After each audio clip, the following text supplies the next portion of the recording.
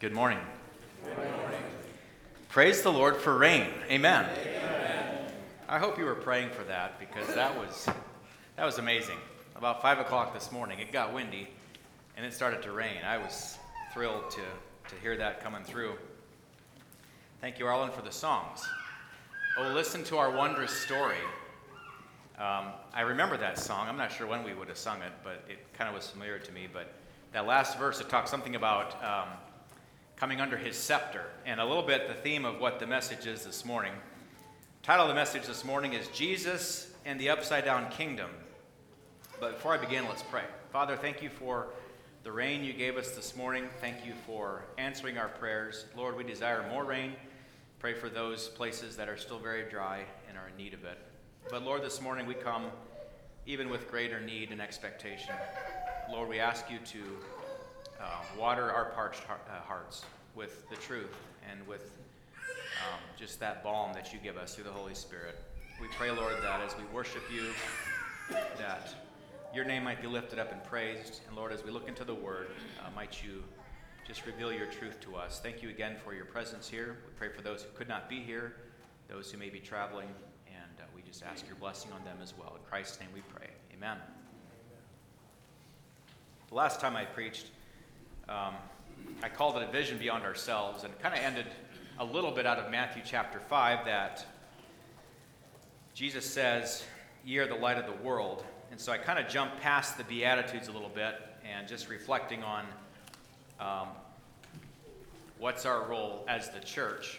And Jesus has put us here as the light of the world. So as bright as we shine, that is the measure by which God's light is seen to others. And so how dim or how bright is your light? It's kind of where we left it last time. And this morning I would like to begin more in the first part of the chapter, in Matthew chapter 5. And possibly, I'd like to get into Beatitudes, but I'm not even sure if I'll get much done in that this morning because I feel like there needs to be a little bit of background here. This beginning in Matthew chapter 5 is the beginning of what is known as the Sermon on the Mount. Matthew 5, 6, and 7, very familiar to all of us. There's also a similar passage in Luke chapter 6. And as I looked that one up, that one's called the Sermon on the Plain. It's kind of, I think it's two settings. Here, Jesus goes into the mount, and there it seems to be in a different place, and yet there's parallels to the things Jesus taught. So I don't know necessarily that the Luke account is the same setting, and yet it wouldn't have been unusual for a teacher or a rabbi to preach the same things multiple times. So if you think about an itinerant preacher, back in the old days in the United States, the circuit riding preacher, he would go from one town to the next, and I'm sure he preached the same sermon again and again, but it was to a new audience. And so possibly what you see in Luke is some of the same truths, but I'm not sure that it's necessarily at the same setting. So it's interesting as you study the Sermon on the Mount and you read some of the parallel passages, the wording's a little different, and maybe it's even just a different perspective of another writer. But there is certainly overlap in both accounts. The Upside-Down Kingdom, that's not maybe an unfamiliar term to you. There's actually a book by that title, The Upside-Down Kingdom by Donald Crable, I believe it is. Some of you have probably read that. You've also maybe heard of the title of the book, The Kingdom That Turned the World Upside Down. David Berceau has written that one. Very interesting books. And so when we talk about the Upside-Down Kingdom, is it really upside down? You see, Jesus comes and he starts to teach in ways that are somewhat astonishing to those who hear him, because it goes so much against the flow of culture, it goes against the flow of what is known at that time. But which way is up? Which way is up? Was Jesus introducing something that was completely new, or was he bringing something that all along was God's vision and intent for humanity, but it hadn't been understood to this point? In the late 90s, about 1997, I read a story about a female Air Force pilot. She was flying an A-10, and probably you guys know different plane names, and we see those actually flying overhead quite frequently where we live. And she was doing a training run. This was out in the desert, Nevada. and she was actually doing a bombing run. And it was a moonless night, and she was doing this training mission, and she dropped these bombs, and then she did her maneuvers to get out of the area. Well, she became disoriented, and she actually began flying upside down. And the plane, her instrument panel, alerted her that she was in a dive. Well, normally if you're flying a plane and you're in a dive, you pull back, right? You got to pull the nose up. Well, instead, she pulled back, and she dove straight into the ground at about 400 miles an hour. Was killed instantly. I believe she was the first female Air Force pilot to die in an airplane. Upside down, disoriented, thinking that this is how it is, and then in her reaction, of course, a disaster happened. But think about how we view life and the Christian life. But this morning I want to try to give us a context for the listeners of the day. And you have to understand that as we're coming out of the Old Testament into the New, there's a number of centuries of kind of the silent years, where no prophetic word is given, and things are as they are, and you understand kind of what the religious establishment was at that time. And so here comes Jesus, and he starts to teach and preach. Well, actually, John the Baptist comes first. And his message is, repent, for the kingdom of heaven is at hand. Well, to those who heard that, I'm sure they wondered, kingdom of heaven, what is this kingdom of heaven all about? At the end of the Sermon on the Mount, at the end of chapter 7 in Matthew, it says that the listeners were astonished at his doctrine. And it says he spoke as one who had authority and not as the scribes. So Jesus, while he's teaching something that seems to be revolutionary, he came with authority. But again, I ask you the question, were the things that Jesus was teaching, were they revolutionary because they were so new and so different? Or were they seemingly upside down because it didn't match what was being taught at that day, or what was understood about how God was moving in the world? In Matthew chapter 6, further on in the Sermon on the Mount, Jesus gives all of us the instruction. He says, seek ye first the kingdom of God. Now, I want to point out, Matthew is the only gospel that uses the term the kingdom of heaven. That would be an interesting study. I didn't spend a lot of time on that, but for some reason Matthew, I think it may have something to do with his audience, being a Jewish audience, that the kingdom of heaven is used in Matthew about 32 times, and he only uses the term kingdom of God 5 times. And one of the times that he uses kingdom of God is when he says, seek ye first the kingdom of God and his righteousness, and all these things shall be added unto you. So the logical question we would have is, if we are to seek first the kingdom of God, we get that straight from Jesus. I think all of us would say, yeah, we believe that. Well, what is that? What does that mean, to seek first the kingdom of God? How is the kingdom of God a present-day reality? And when you think about the kingdom of God, or when he says the kingdom of heaven, the word heaven, there again, I didn't dig deeply into this, but I think it has the idea of the air. The kingdom of the air. And then he says it's at hand. And then other times he says it's among you. It's not just some distant reality, but it literally is here. And when Jesus preaches the same message as John the Baptist, saying, the kingdom of heaven is at hand. Now, is it a new kingdom? Well, what is a kingdom? Let's first of all define that. So, definition of a kingdom. Help me out here. Give me about 3 or 4 things that make up a kingdom. When we talk about a kingdom, what are some of the key components of a kingdom? Just blurt it out. People or subjects, right? King. A king or a queen, depending on the monarchy there. What else? Land or territory. Territory or dominion. And about one more thing that's fairly key. Usually a law. Laws. All right, there's law and order, right? So you have the monarch, you have the dominion, you have the subjects, those who are part of the kingdom, and then you have its laws, or the things that produce order. So that's maybe a generic definition of kingdom. So then, in what way is the kingdom of heaven present? How is that a current reality? So Jesus and John preach the same thing. He says the kingdom of heaven is at hand, but the truth is that other kingdoms still remain. Not all kingdoms have been banished as of yet. And as I was studying for this, I was drawn back to the book of Daniel. And it's fascinating. And I don't know why God chose to reveal things to Daniel or to Nebuchadnezzar, but he did. And this is centuries before Jesus comes on the scene. And if you remember, King Nebuchadnezzar has a dream one night. And it's a very troubling dream. And he wakes up, and not only is he troubled by the dream, but he can't remember it. He forgets exactly what it was. He just knows it was bad. And so he calls all his wise men and says, hey, tell me my dream and tell me what it means. And of course, no one can. Finally, it ends up, Daniel finds out about this, and he comes on the scene, and after much prayer, he comes before the king, and then he relates to the king his dream. He tells him what he saw. He said, you saw this great image in your dream, and it was just a mighty statue, and at the top was a head of gold, and then he said there was chests and arms were of silver, belly and thighs were of bronze, legs of iron, feet partly of iron and partly of clay. And then he says, while you were watching this image, he says there was a stone cut out without hands, cut out of a mountain. And this stone came and it struck the image in the feet, where there was iron and clay, and the feet shattered and were broken.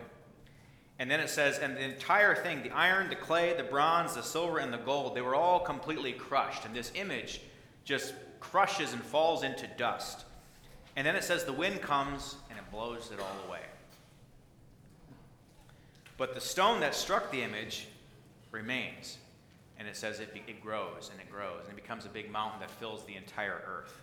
And so Daniel relays this to King Nebuchadnezzar. Nebuchadnezzar, I'm sure, is like, yeah, I remember that. I saw that. It was so real in my dream. Well, then he goes on to explain the vision, explain the dream. And he lays out, he says, you are the head of gold. You are, God has put you in this position. You are above all kingdoms. And then after you will come another kingdom. And then he describes every layer of the statue. And then he gets to the end of that whole thing. And at the end of the vision, in verse 44 of Daniel chapter 2, he's talking about, after you get down to the feet of clay and this mixed kingdom, he says, and in the days of these kings, the God of heaven will set up a kingdom which shall never be destroyed, and the kingdom shall not be left to other people. It shall break in pieces and consume all these kingdoms, and it shall stand forever. So the reality of this kingdom, it's an eternal kingdom.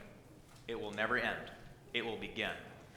But there will be a time in which it will coexist with other kingdoms. Someday they will all be consumed or destroyed. But there is a time where these kingdoms will coexist. And that's the time we are still in today. And so as Jesus and as John the Baptist described the kingdom of heaven coming, he says it's here. But other kingdoms are still at play here.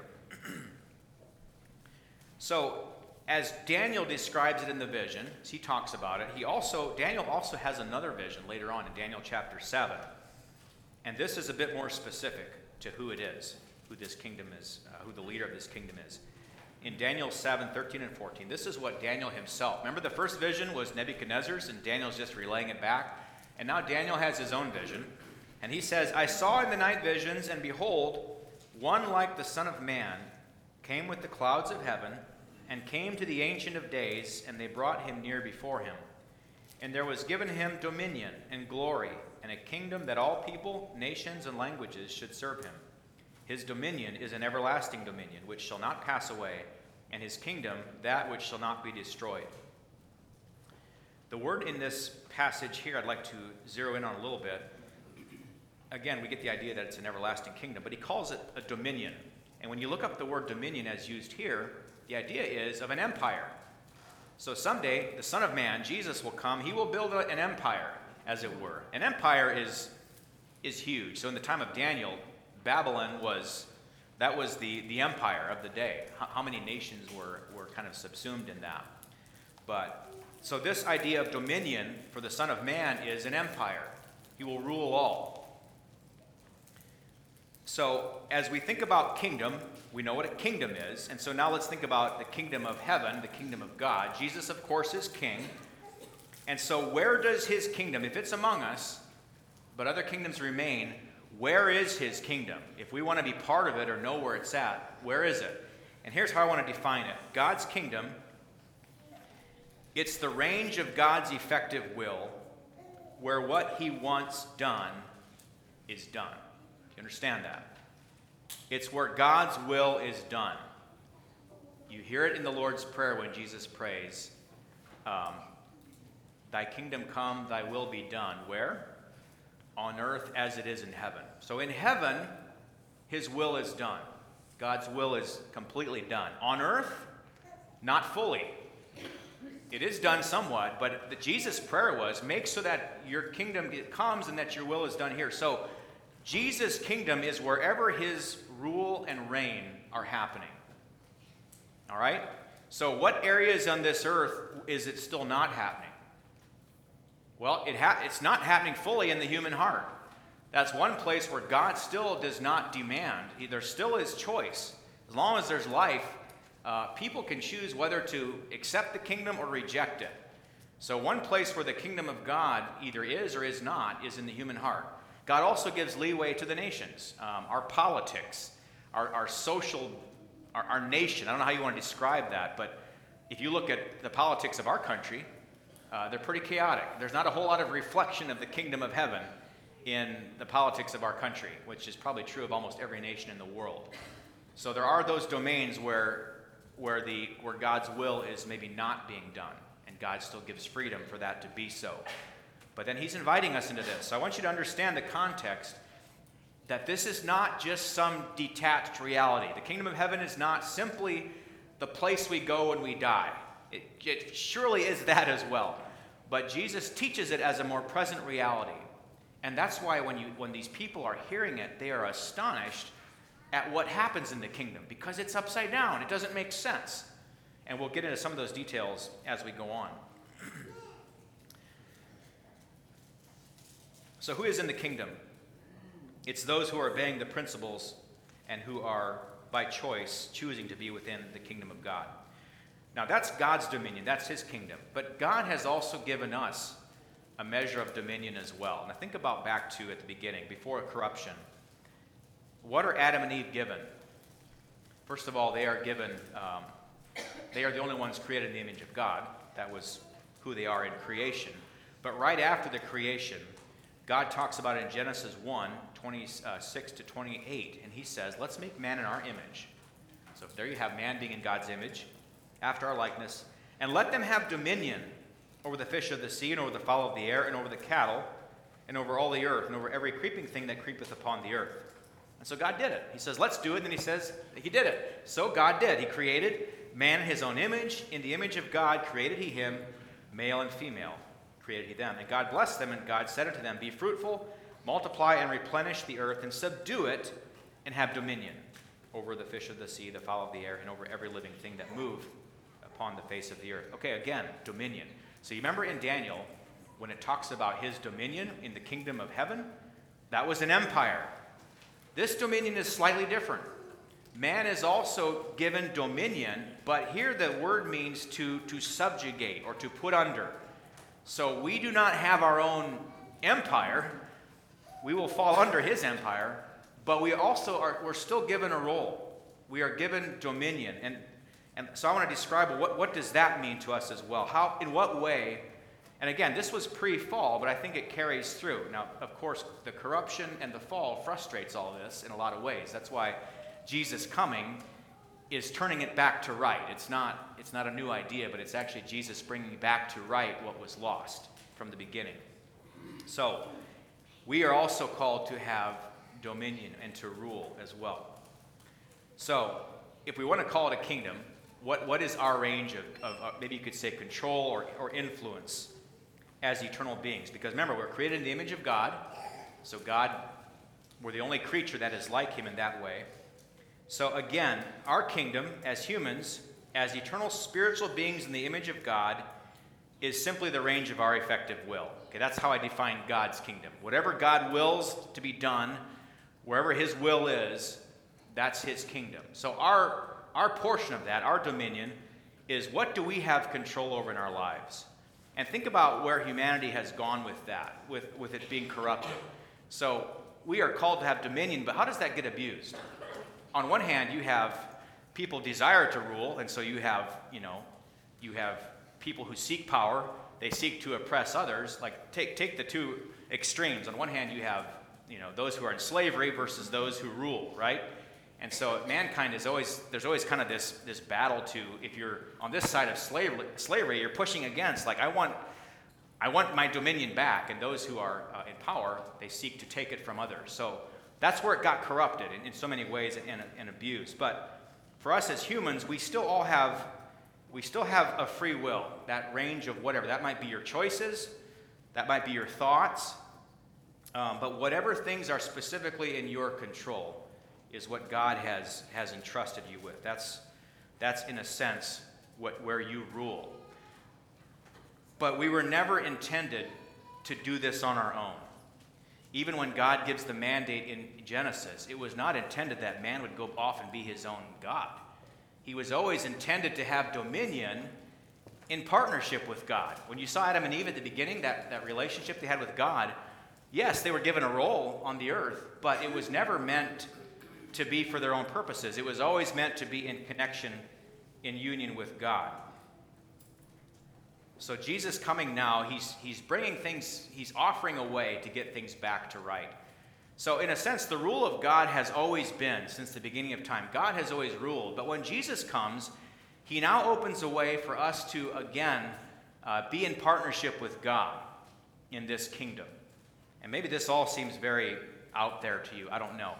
But I think it's important when we talk about, as we go into the Sermon on the Mount, is to help us try to understand what was confusing people about this, and maybe what was so different about this. Like I said before, there are still places where the rule of God is still not carried out today. His will is still not done. And I said one of the areas that we as humans have in control of is our own hearts, right? Does he have dominion here? That's a choice that we allow him to have dominion. Many of you you've maybe heard of Teresa of Avila. I can't even tell you what era she lived in, but one thing she wrote about, she was talking about the way God wants to own us in one sense, but he wants more and more of us. Okay, so she talks about it as being, calling it the interior castle of the human soul. So one of the things that you see about Jesus in his interactions with people is anyone who calls out for help, he answers. He even says how little faith it takes. It takes so little faith even to move a mountain. But those who came with a faltering faith, Jesus always accepted. He always accepted them at where they were at. But even though we may come with a faltering faith, we begin a life. A life in the kingdom is a life of God continually taking more and more of our territory. Okay? So think of that idea. This Teresa, she calls it the interior, the interior castle of the human soul. It has many rooms. Think of a castle with dozens of rooms. And Jesus, we allow him to come in. We say yes. At the moment of the new birth and salvation, Jesus comes in. He comes in the front door, and there he is in the foyer, and maybe the living room, and he has entrance. But then it becomes a lifelong journey. When we talk about discipleship, it's that lifelong journey of Jesus coming further and further in to that interior castle. And he wants this room, and then he wants this room. And so his will being done on earth, it also has to be happening in our own hearts, first of all. So maybe one of the limitations that God has on this earth, where his will is being done, maybe it's a limitation we place on him in our own hearts. That's why we're continually having to yield ourselves to him and allow him to have more and more access into our own hearts. So as every part of us, every part of our own soul is occupied by God, it gives us time and room to grow. Growth is a lifelong process. So we're all in need of growth. That's why we do discipleship and talk about growth, is giving him more and more place in us. That way, we become useful vessels in his kingdom.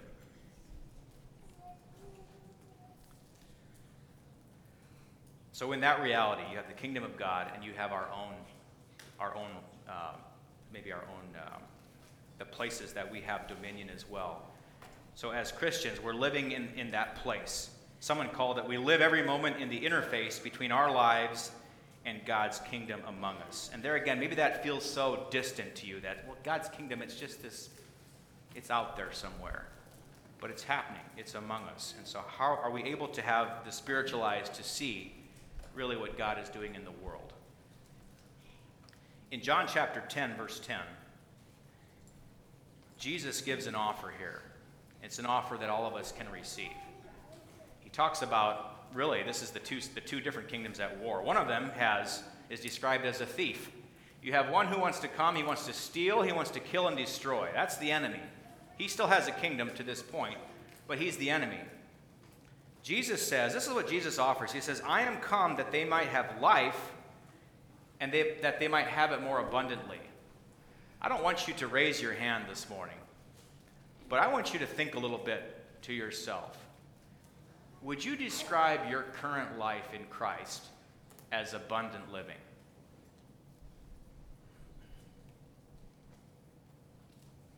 Jesus says that you can have life and that you can have it abundantly. That's the offer for all of us. What would keep us from that? If that's not your experience this morning, and you say, well, that's not what Christianity feels like to me. It's not what my own experience feels like to me. It doesn't seem like abundance. And think about this whole story of Jesus and the kingdom and all that.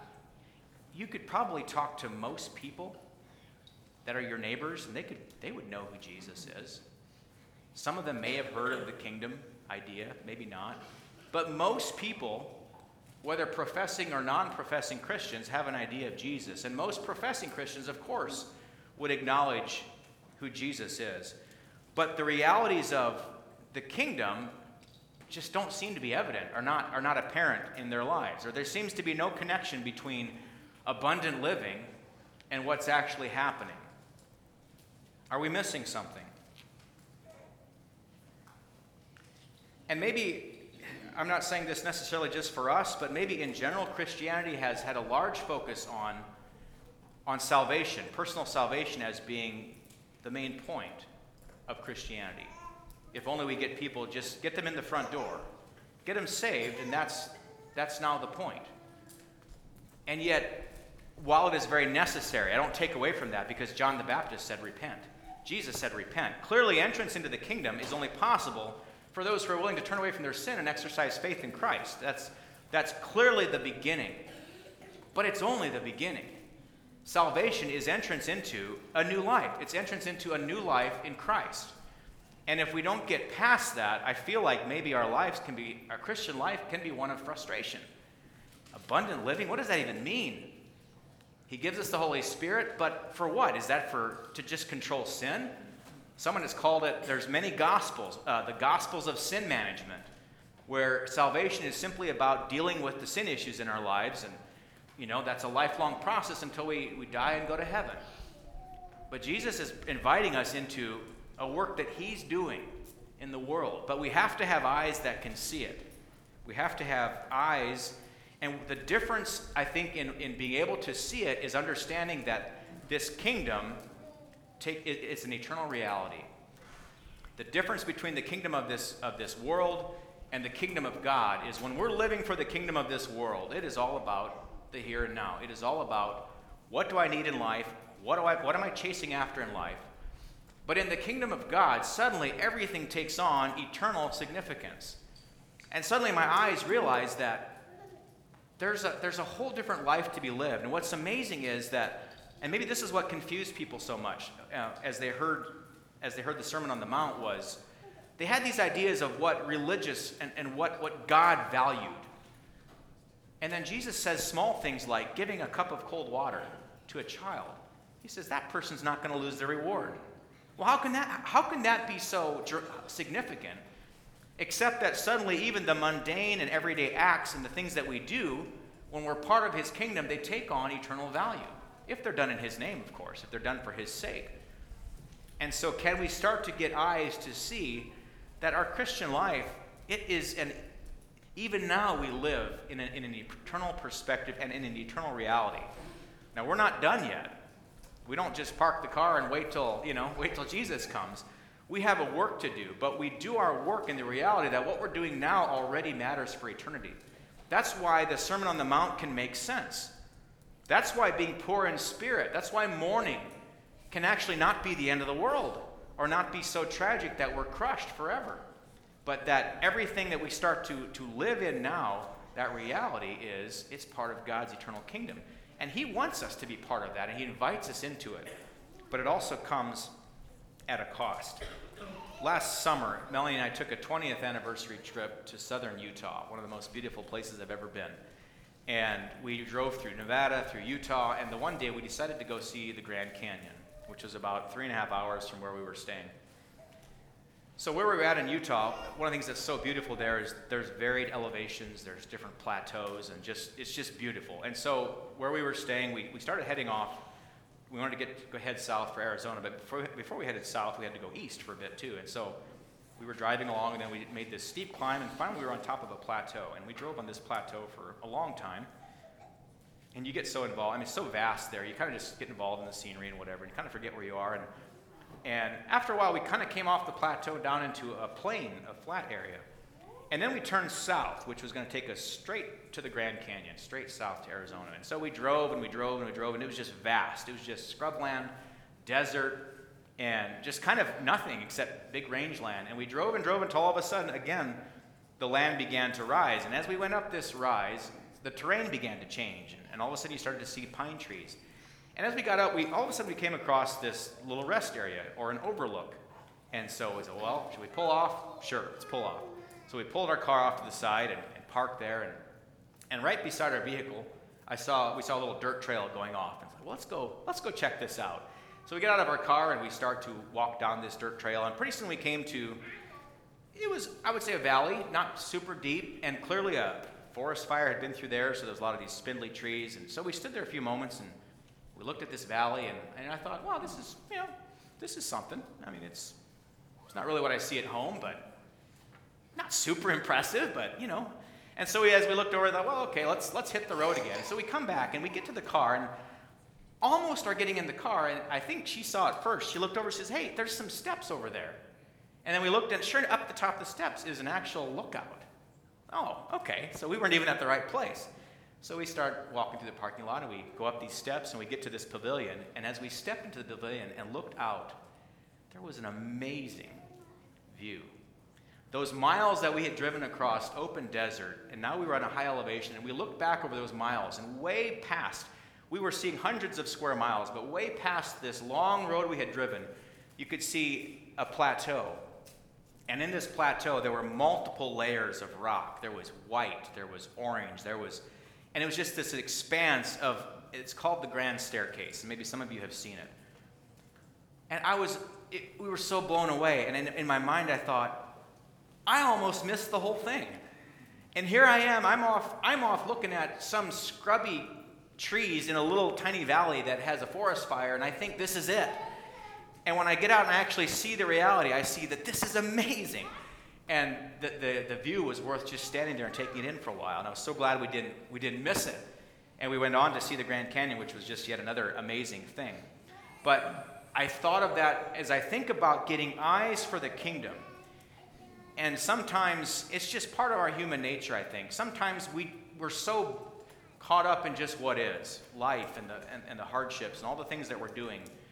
And maybe even our vision for what the kingdom is, and for who God is, and how big he is, and the things he's doing, and the things he's inviting us into. It's kind of like standing there and seeing the little scrubby trees and thinking, this is it. This is kind of what it's all about. And he's inviting us into so much more. He wants us to be part of this, and he's inviting us into this. That's the context. And it's already time to close. I didn't even get to the Beatitudes. That's the context. I think Jesus is introducing a kingdom, and he says it's among you. It's already happening. He's inviting us into it. And as you see, I think the Sermon on the Mount was given to not just the multitudes. I think this was those who were actually seeking and following. There were times that he spoke to the multitudes. There were times that he interacted. But now those who are still curious and are still listening, he now introduces this to them. I'm just going to briefly, I want to read the Beatitudes, and I want to bring this to a close because of the time. This is the first number of verses in Matthew chapter 5. It says, "Seeing the multitudes, he went up into a mountain, and when he was set, his disciples came unto him. And he opened his mouth, and he taught them, saying, Blessed are the poor in spirit, for theirs is the kingdom of heaven. Blessed are they that mourn, for they shall be comforted. Blessed are the meek, for they shall inherit the earth. Blessed are they which do hunger and thirst after righteousness, for they shall be filled. Blessed are the merciful, for they shall obtain mercy. Blessed are the pure in heart, for they shall see God. Blessed are the peacemakers, for they shall be called the children of God. Blessed are they which are persecuted for righteousness' sake, for theirs is the kingdom of heaven. Blessed are ye when men shall revile you and persecute you, and shall say all manner of evil against you falsely for my sake. Rejoice and be exceeding glad, for great is your reward in heaven. For so persecuted they the prophets which were before you." I think many times we maybe tend to read this passage and see it in terms of, if I do this, I will be blessed. Blessed are those who do this. And as I read through some of those, maybe our understanding of poor in spirit, I don't know that I fully capture all this. I think today we view poor in spirit probably in a more positive light. We look at it as humility. But think about those who come and think of their reality, all right? Their idea of kingdom is tyranny on top. And for those who are poor, for those who are destitute, what hope is there in life? And as Jesus comes and he starts to talk about a kingdom, he's talking to people who he's offering this to, and he says, you know what? You that are poor in spirit, you that are nothing, you that find no place of value here, if you're part of my kingdom, you're blessed. Even in that state, you are blessed. I find it hard to, especially the second one, blessed are they that mourn. I would find it hard for us to say, that's why I think I'm trying to interpret this as correctly as possible. Are we blessed when we mourn? Is there a blessing in weeping and sorrow? Like, should we be sad all the time? Many of you have experienced tremendous difficulties. Some of you have had hardships, whether it's financial, or you're going through a cancer, or you've lost a mother or father. We lost a child. Am I blessed because we mourned? Is that the blessing that, well, as long as you're mourning, you're blessed? Because are there not many who are mourning and never find blessing? And when he says poor in spirit, if you go into Luke, he leaves that spirit part off. He says, blessed are the poor. Is it a blessing to just be poor? Is that what Jesus calls us to? Be poor and then you're blessed? I think that misses it.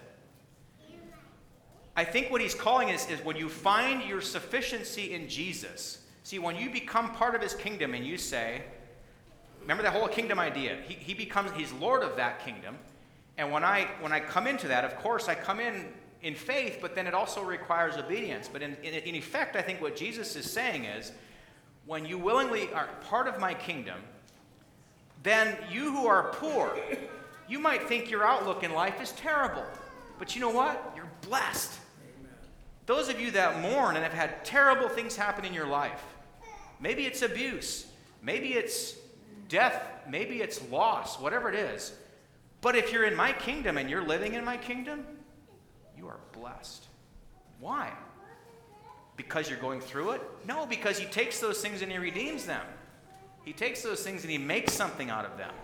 It's one of the greatest joys even my wife and I and our family had in the death of Savannah, was because we know we live in an eternal reality, this isn't the end.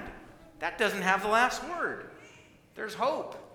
So are you blessed when you mourn? You are if you're in the kingdom. Are you blessed just because you mourn? Not necessarily. Are you blessed just because you're poor? And so think about Jesus offering this to people who, in their own minds, they were the dregs of society. They were the outcasts. And so I think his audience was those who were people that were hungry for something like this, because now the kingdom of God, even though it seemed upside down, it actually was right side up. It actually was accomplishing what God wanted for his humanity from the beginning of time. All people had value. All people were invited to the feast. Everyone could come. And when Jesus had interactions with people, it the story of the rich young ruler. The rich young ruler comes in, and he leaves away empty-handed because the riches got in his way. Well, in that day, riches were viewed as God's material blessing. Surely if you're rich, you are blessed. And yet Jesus, he kind of flips that around. He says, you can also be blessed if you're poor. Now, also, the rich were also invited into the kingdom. That didn't keep them out, but it could keep them out. And so Jesus, in a sense, flips the categories for what they thought in that time. And so as we look back on it, we can come to some understanding. One last story before we close, and this is also out of the Gospels here, and that is the story of the Good Samaritan, another story that just flips the categories for those who are hearing the kingdom message. We call the story the Good Samaritan. To those people, Good Samaritan is an oxymoron. There's nothing like that. There is no Good Samaritan. A Samaritan is someone to be hated. And so I don't know what context, how we would say the story today. If you were in Israel, you'd probably say the story of the Good Palestinian. Or whatever makes you kind of revolt inside, that's the good guy in the story. Well, so you know how the story goes. You know, a man gets beaten on the road to Jericho, he's left for dead, and in our context, here comes a minister, and the minister comes by, he's busy, he's got to go preach that Sunday, and in his value system, the question at the beginning of the story was, who is my neighbor? Remember the question? That was from someone who's poking at Jesus. Who's my neighbor? Well, the minister comes by, and the priest, he sees the guy laying there, and, well, clearly the spiritual work he is about to do is more important than this. So that man does not qualify as a neighbor. And then, the deacon comes by, or the Levite, and he does the same thing, and he sees, I don't have time. I've got spiritual work to do, and he moves on. Well, then the Samaritan comes, and what's different of the Samaritan, of course, is compassion. He has pity, and you know the story, what all he does to care for this man. And Jesus comes to the end of that whole story, which, for the listener, probably had their blood kind of boiling, because the Samaritan is never the hero in their stories.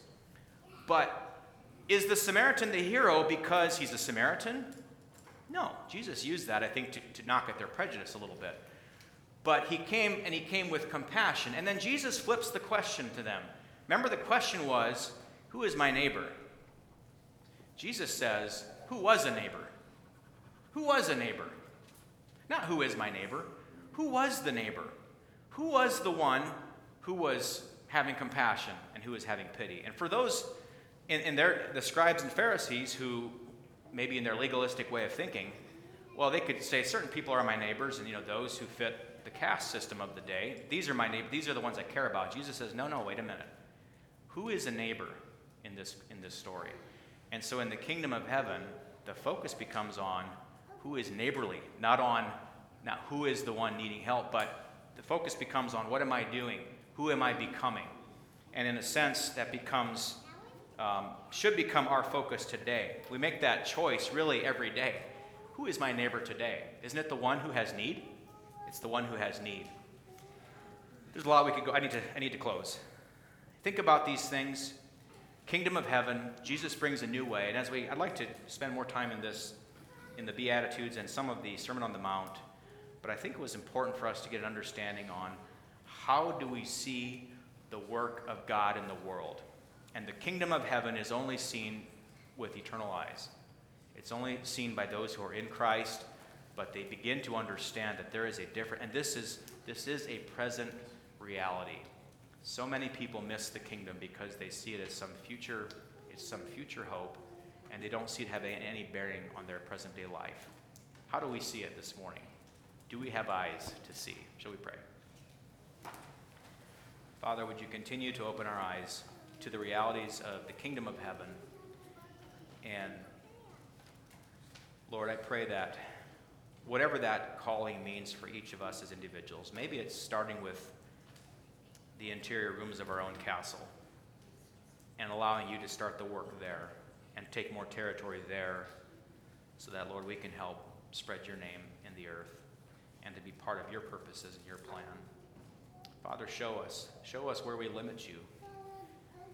And yet, Lord, give us courage when our faith is weak, because, Lord, you accepted weak faith when it came from those who were sincere, and you chose to meet people where they were at. Lord, just give us eyes to see, give us ears to hear, and, Lord, give us a willingness to yield ourselves completely to you. Thank you. you, Lord, for your goodness to us. In Christ's name we pray.